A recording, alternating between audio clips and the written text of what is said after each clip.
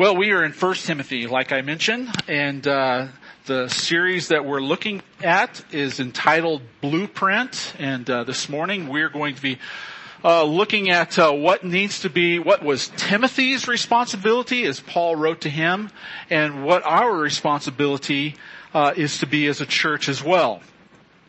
Timothy has been a co-worker of Paul for many years. He's been on two of the missionaries' journeys. I don't know if you can call Paul's fourth missionary journey a missionary journey, probably so. But Timothy has been on all those. And so if you read Paul's letters to these various churches, Paul is constantly mentioning Timothy's name because Timothy has been with Paul all this time. But Timothy now has been assigned to a church in Ephesus. And he is the pastor who has been appointed by Paul to help lead that struggling church in Ephesus. And as Paul writes this short letter, it's 6 chapters long, there's two things that unfold in this letter. Number one, that the gospel will lead to godly behavior in our lives.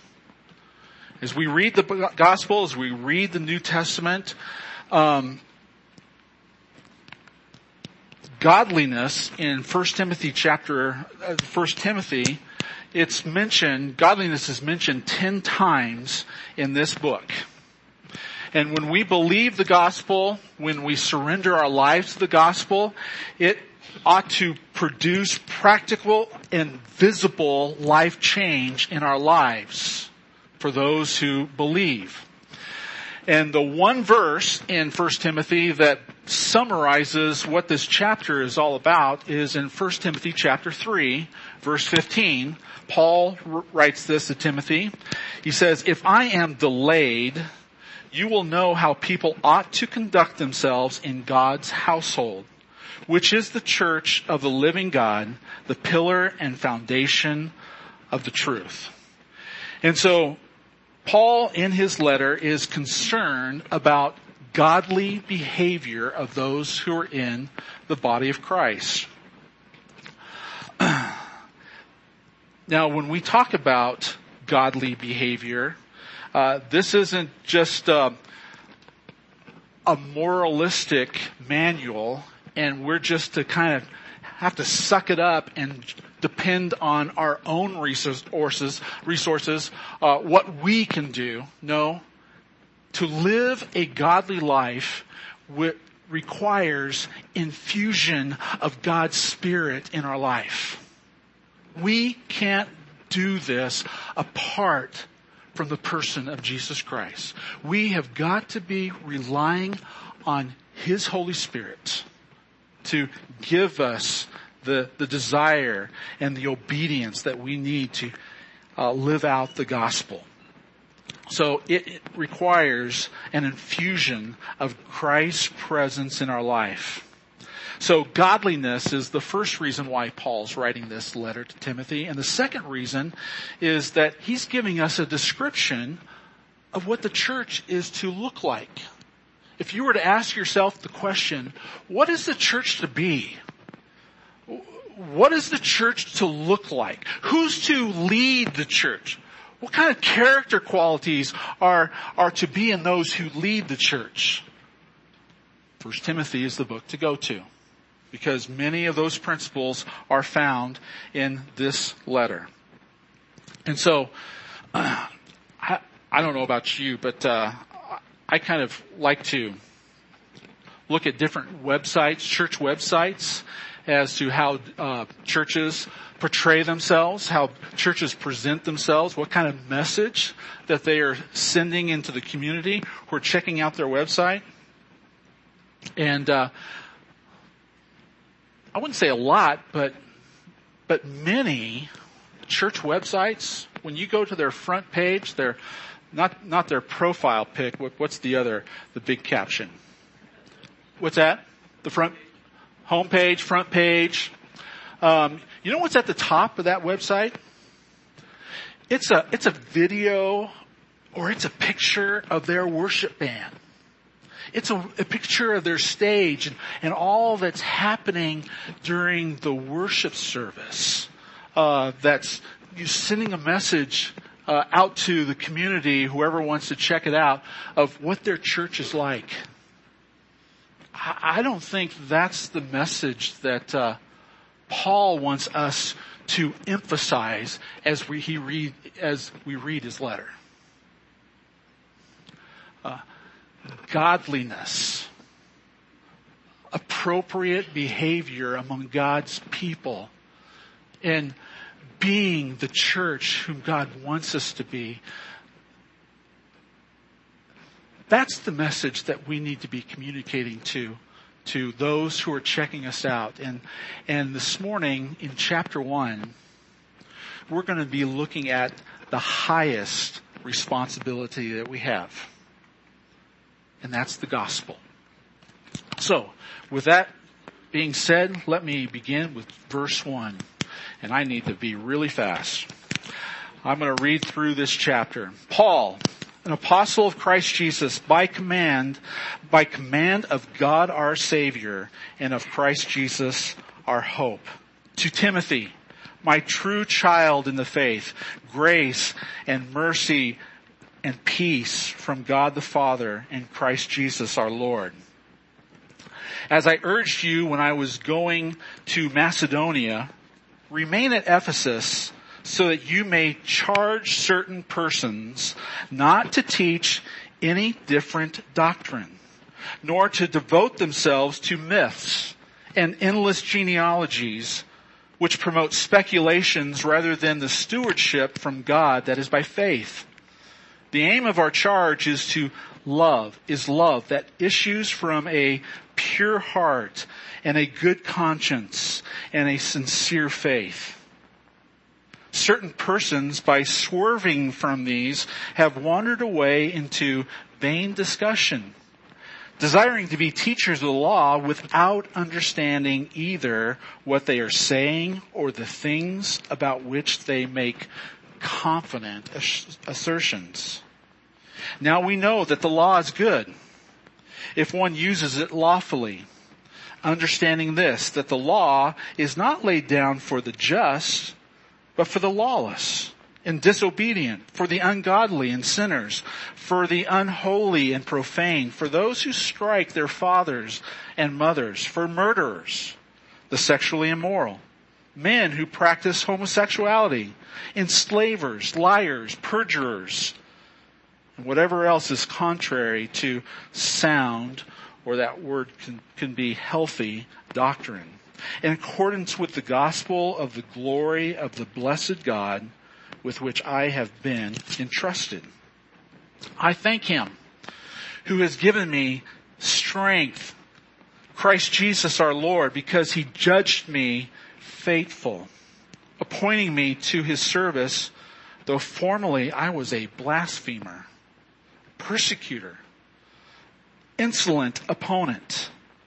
But I received mercy because I had acted ignorantly in unbelief, and the grace of our Lord overflowed for me with the faith and love that are in Christ Jesus. This is a trustworthy and deserving of full acceptance, that Christ Jesus came into the world to save sinners, of whom I am foremost. But I received mercy, and for this reason, that in me, as the foremost, Jesus Christ might display his perfect patience as an example to those who were to believe in him for eternal life. To the King of the ages, immortal, invisible, the only God, be honor and glory forever and ever. Amen. This charge I entrust to you, Timothy, my child, in accordance with the prophecies previously made about you, that by them you may wage the good warfare, holding faith and a good conscience. By rejecting this, some have made shipwreck of their faith, among whom are Hymenaeus and Alexander, whom I have handed over to Satan, that they may learn not to blaspheme. So, in getting into this first chapter, we see in verse 1 and verse 2 that Paul is describing himself. He's saying that he is an apostle of Christ Jesus by the command of God. And in verse 1, we see right up front that Paul is the author of this letter. And it is God who has appointed Paul to this ministry. And he's writing to Timothy. And he says in verse 2, to Timothy, my true child in the faith. This wasn't a physical relationship. Timothy was not his son and he was the father, but it was Paul who led Timothy to faith in Paul's first missionary journey. And then as Paul was coming through on his second missionary journey, he was looking for some people to join him. And the people in the church of, I believe it was Lystra, encouraged Paul to choose Timothy because he was a faithful servant of the Lord. And so here we see Paul and Timothy, and they have this very close relationship. My true child in the faith, Paul says. And then he mentions grace, mercy, and peace from God the Father and Christ Jesus our Lord. Grace, mercy, and peace. That's how God relates to every one of his children. Grace, giving us what we don't deserve. Mercy, keeping from us what we do deserve. And peace. That ought to encourage your heart, and that encourages Timothy's heart, because he's in a difficult situation. It is not easy to be the pastor of this church in Ephesus.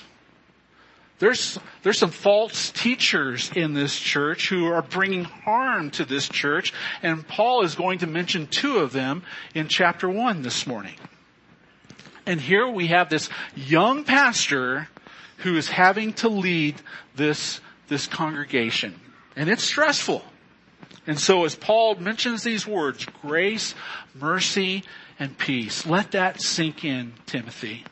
Because that describes your relationship with the Father and our relationship with the Father. So we see this greeting, verses 1 and 2. And I don't have more time to go into detail about this, but I do want to talk about verses 3 through 20. Because we see what Timothy's responsibility is to be as a pastor of this church. And it's not just the church in Ephesus, but this is to be the priority of every church who claims the name of Christ. And there's three things concerning the gospel that need to be a priority in Timothy's church and in our church. Verses 3 through 11, we see that first priority about the gospel. We need to guard the gospel. Verse 3 says, as I urged you when I was going to Macedonia, remain at Ephesus so that you may charge certain persons not to teach any different doctrine. That word charge is a military term. And it's mentioned 8 times in 1 Timothy. That word charge means to give strict orders from a superior officer.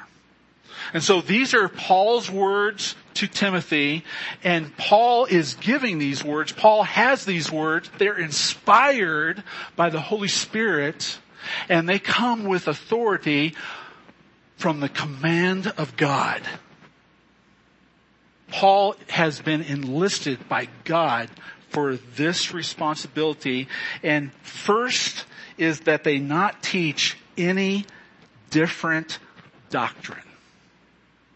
Things that pull people away from the gospel. And there were lots of different ways people were being pulled away from the gospel in Ephesus. Ephesus was a carnal city. There was a lot of sexual perversion. There was the goddess of Diana that was being worshipped, and it was just everywhere around this city. Does that sound kind of familiar? You know, there are lots of people in churches today and in this church who are being pulled away from the gospel because of the immorality, particularly on the internet. And people are drifting. And people are becoming apathetic and cold and hard-hearted towards the gospel. Paul is telling Timothy, I charge you not to allow anybody to teach a different doctrine that will cause people to be pulled away. Guard the gospel, Timothy. And the way we guard the gospel is by the way we use God's word. Now let me just mention how not to use God's word, because Paul mentions a couple things in this passage of scripture. One way we are not to use God's word is by adding more things to the law's demands. Look at verse 4. Verse 4, nor devote themselves to myths and endless genealogies which promote speculations, rather than the stewardship from God that is by faith. These false teachers were teaching extra biblical things from the Old Testament. And it led to conversations on endless genealogies and lots of different myths. And they were just they were just creating a bigger burden among the people in the church of Ephesus. One of the ways that they were adding to this burden was in chapter 4. If you look at chapter 4, verses 1 through 3, Paul addresses these false teachers more in chapter 4. He says this, now the Spirit expressly says, in later times some will depart from the faith by devoting themselves to deceitful spirits and teachings of demons, through the insincerity of liars whose consciences are seared, who forbid marriage and require abstinence from foods that God created to be received with thanksgiving by those who believe and know the truth. For everything created by God is good, and nothing is to be rejected if it is received with thanksgiving. For it is made holy by the word of God and prayer. And so these false teachers were saying, there's certain foods that you need to avoid because they're unhealthy. They're not going to help you in your spirituality. You need to avoid marriage. If you want to live a sanctified, holy life, if you want to be approved by God, you got to pay attention to your diet, what you eat and don't eat, and you got to avoid marriage. They were heaping burdens on people that shouldn't have been there. Our salvation doesn't come through obedience to the law or these extra biblical things. And so they were adding to the law's demands. And number two, they were teaching a salvation through the law. Church, our salvation doesn't come through the law. Our salvation doesn't come through obedience to the Old Testament commandments. Paul says in verse 4 the stewardship from God that is by faith.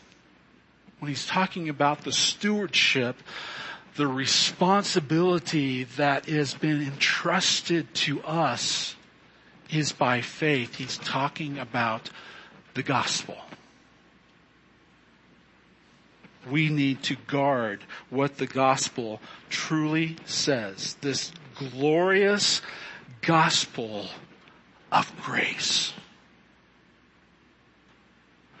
Our salvation doesn't come through man-made effort. Our salvation comes to us purely and solely by the grace of God through faith.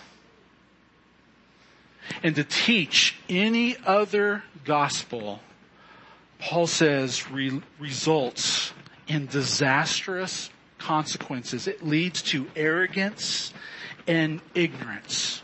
These false teachers didn't know what they were teaching in verse 7, and they were very arrogant about the things that they knew that others didn't. And Paul says you need to avoid that teaching at all costs, Timothy. You need to do something about these false teachers. So what is? So Paul mentions how not to teach the law. What is the purpose of the law? Is the law all bad? Are we as believers that now that Christ has come into our lives, we're no longer under the law, the Bible says. So are we to have anything to do with the law? Yeah, the law is good. The law serves a purpose. Verse 8, Paul says, now we know that the law is good if one uses it lawfully. How do we use the law lawfully? Now, when we talk about the law, we're not talking about dietary or sacrificial laws.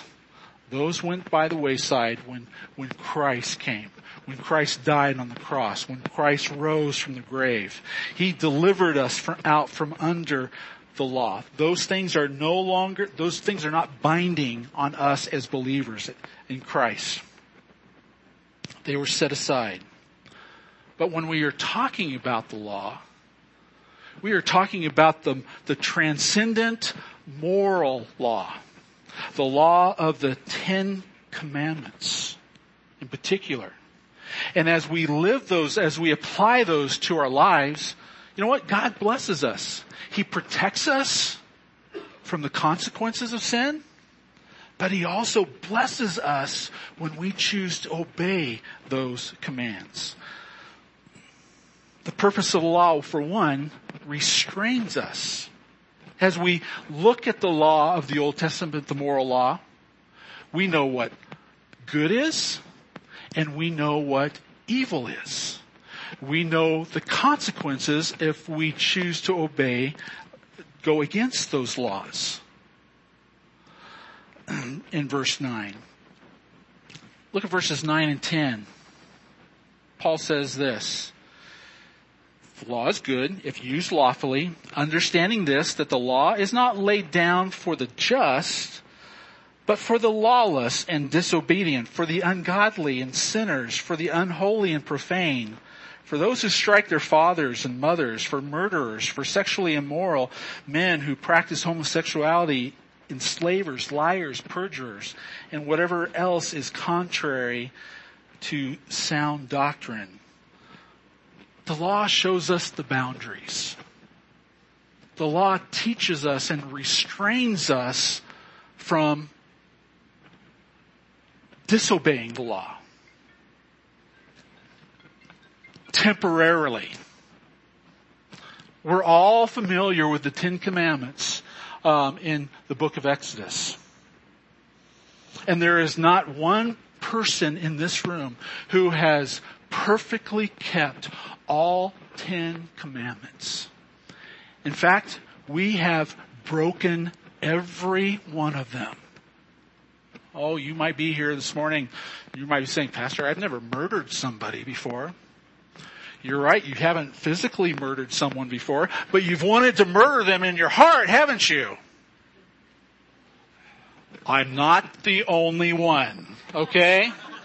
We are all guilty. You know, maybe you've never committed an act of adultery physically, but you've coveted someone else's spouse. I'm sure that all of us here in this room have told a little white lie. You know what? A little white lie is just as big as a really bad lie. We have broken every one of those commands. And as we look at those laws, as we see them, for us as believers, you know what? It restrains us. We don't want to go there. But we don't always stay there. But the law primarily is there for people who don't believe. The Bible says the law has been laid down for the just, but not for the just.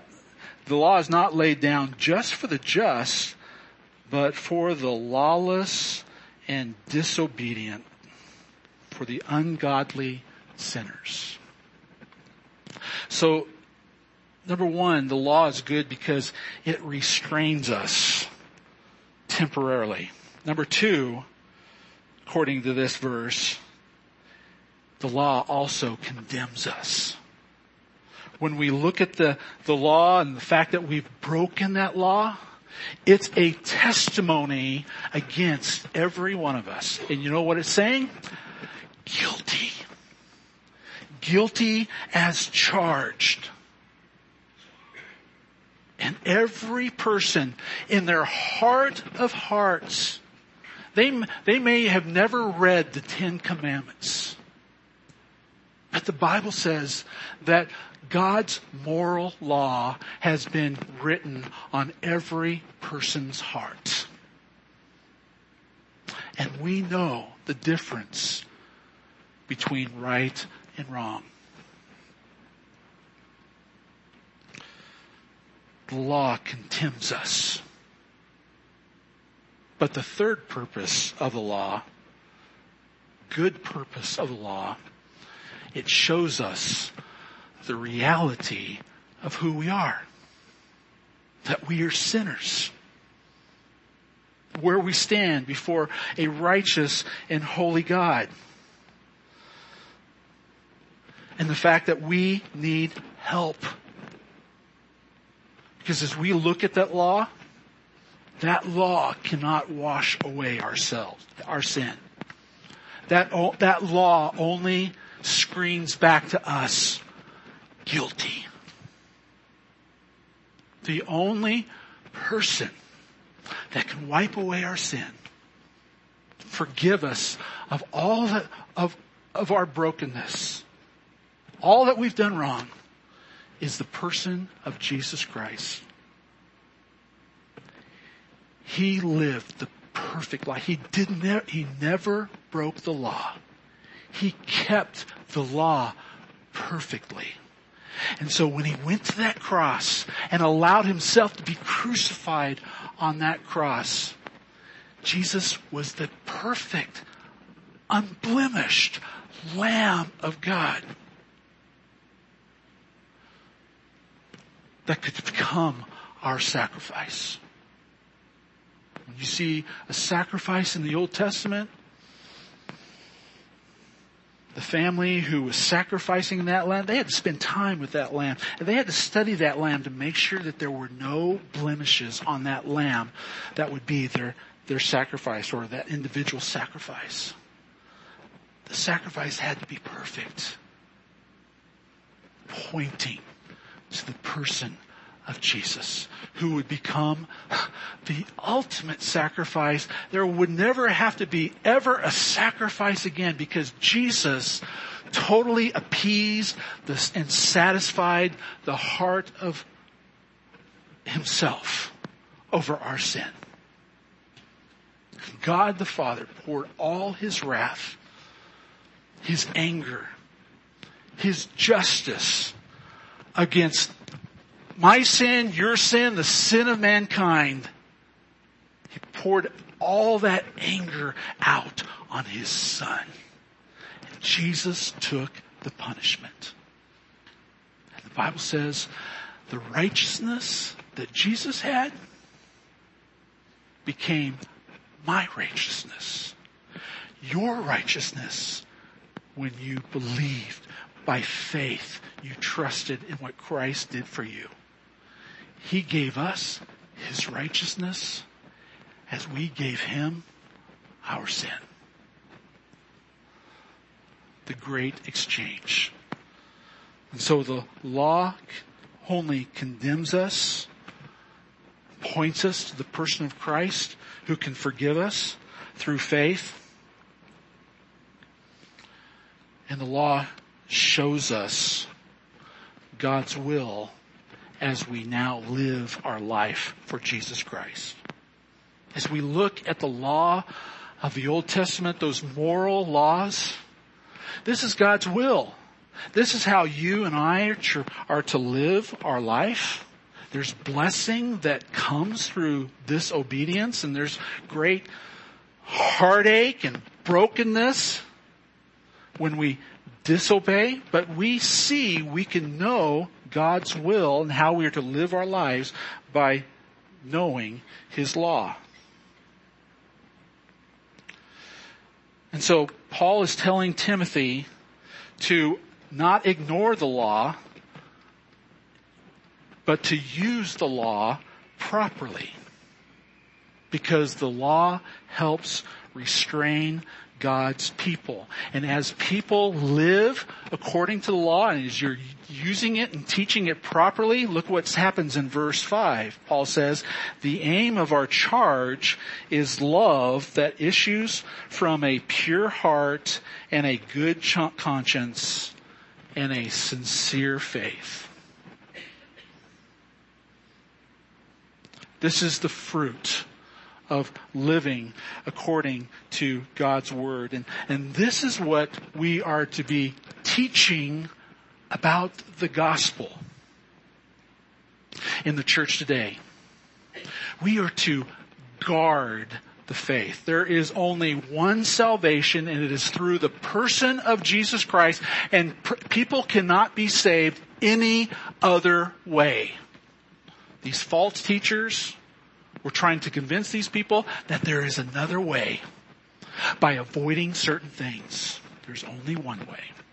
Jesus says, I am the way, the truth, and the life, and no man comes to the Father but by me. And it is a gift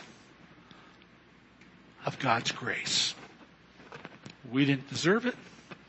God gave it to us. My time is up. But let me just mention this. Not only are we to guard the gospel, but we are to celebrate the gospel. We have much to praise him for. And Paul, in his letter to Timothy, used his own personal testimony. Because this is what the gospel did in Paul's life. Verse 12, I thank him who has given me strength, Christ Jesus our Lord, because he judged me faithful, appointing me to his service, though formerly I was a blasphemer, persecutor, an insolent opponent, but I received mercy because I had acted ignorantly in unbelief. And the grace of our Lord overflowed for me with the faith and love that are in Christ Jesus. This saying is trustworthy and deserving of full acceptance, that Christ Jesus came into the world to save sinners, of whom I am foremost.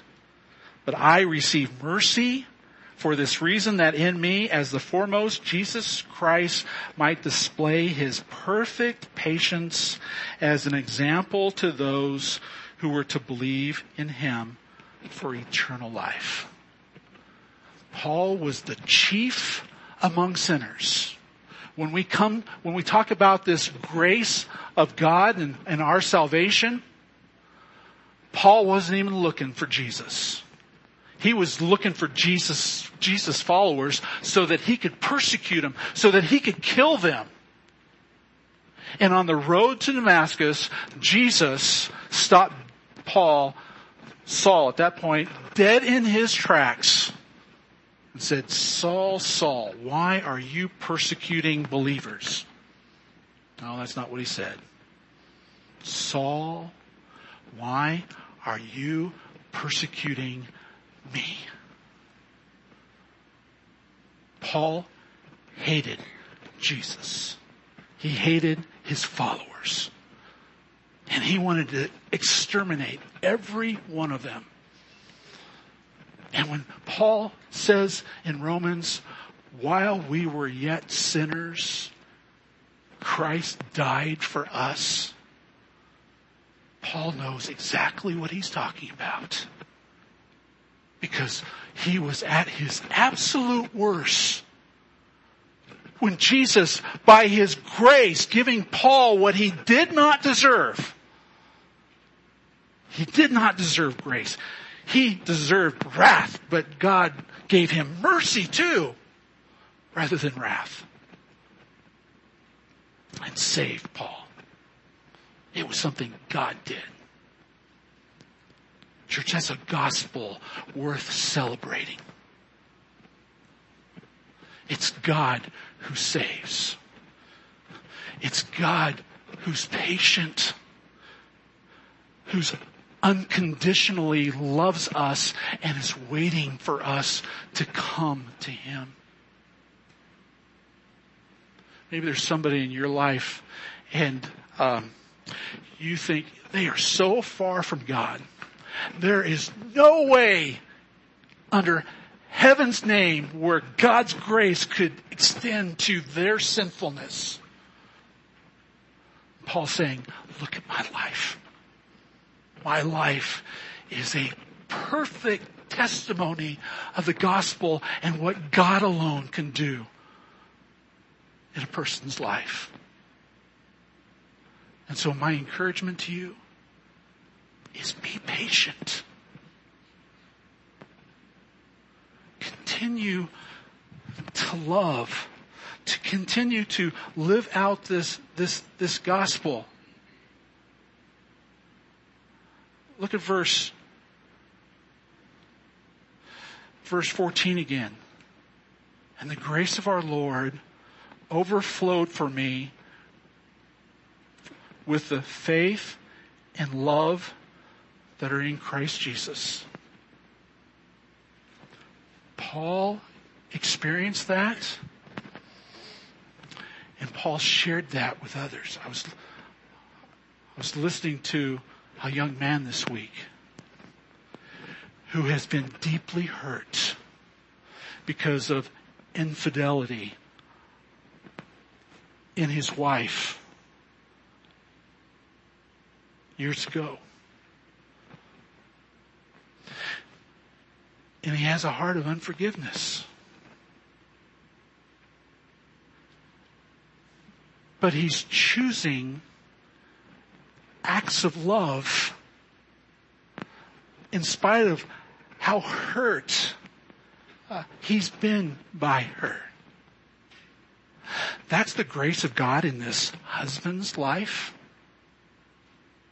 And I just encouraged him, be patient. Be patient like God was patient with Saul. Saul had deserved to be obliterated from the map as to how he was treating people. But God saw beyond Saul's sinfulness and saw what He could do with Saul's life and used Saul mightily. And so I just encouraged him, be patient. She's not beyond God's grace. And in the meantime, continue to do what you're doing show those acts of love. It'll be like heaping burning coal upon her head, Paul says in Romans. Love. That's a reflection of the gospel. And it's love. It's love that's going to draw this person to himself. The kindness of the Lord is meant to draw us to repentance. There's more to share. But Paul says to Timothy, first and foremost, the gospel is primary. Guard it. Teach it accurately, appropriately. And then let's celebrate it. Because this is what God has done in my life. And this is what the gospel is all about. And Paul says, I am not ashamed of the gospel. And what has happened in Paul's life can happen in your life. It's happened in my life. We've all got a story to share. It's only God who saves. Jesus is our only hope. We read the newspapers, we look at the internet, and there's a lot of hopelessness in this world right now. There's a lot of division. And only God can heal our land. Only God can heal Cameroon.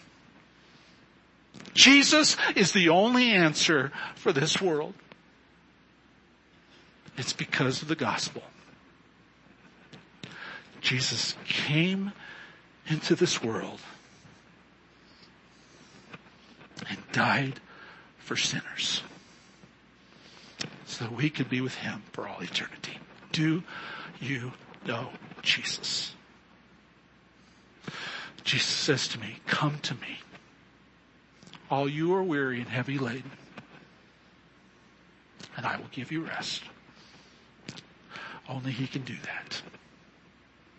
If you're here this morning, if you know Jesus, we're going to have a song of invitation. We're going to celebrate who he is in our life. Maybe you want to go and you want to commune with him at the Lord's Supper table. I encourage you to do that. If you need to pray with somebody this morning, God needs to give you patience for someone that you don't have a whole lot of patience for. You're not trusting God's grace in their life. Jesus wants to help you persevere. Let's pray. Thank you, Father, for Timothy. Thank you for the gospel. God, we so much take it for granted. And it's only by your grace that we can be here today and worship you and celebrate, God, what you've done and are doing in our life. I pray for people who are struggling right now to persevere, to be patient, to be loving towards others who've deeply hurt them. God, help us to trust your gospel. Help us to live by faith. Just as we believed it in the beginning, you want us to continue to walk in it by faith. Be glorified, Father, this time of invitation, of celebration. In Christ's name, would you please stand with me, please, as we sing, oh, praise his name. Again, if you need prayer this morning, we'll be in the dining hall. We want to pray for you, but let's worship our Lord and Savior. I cast my mind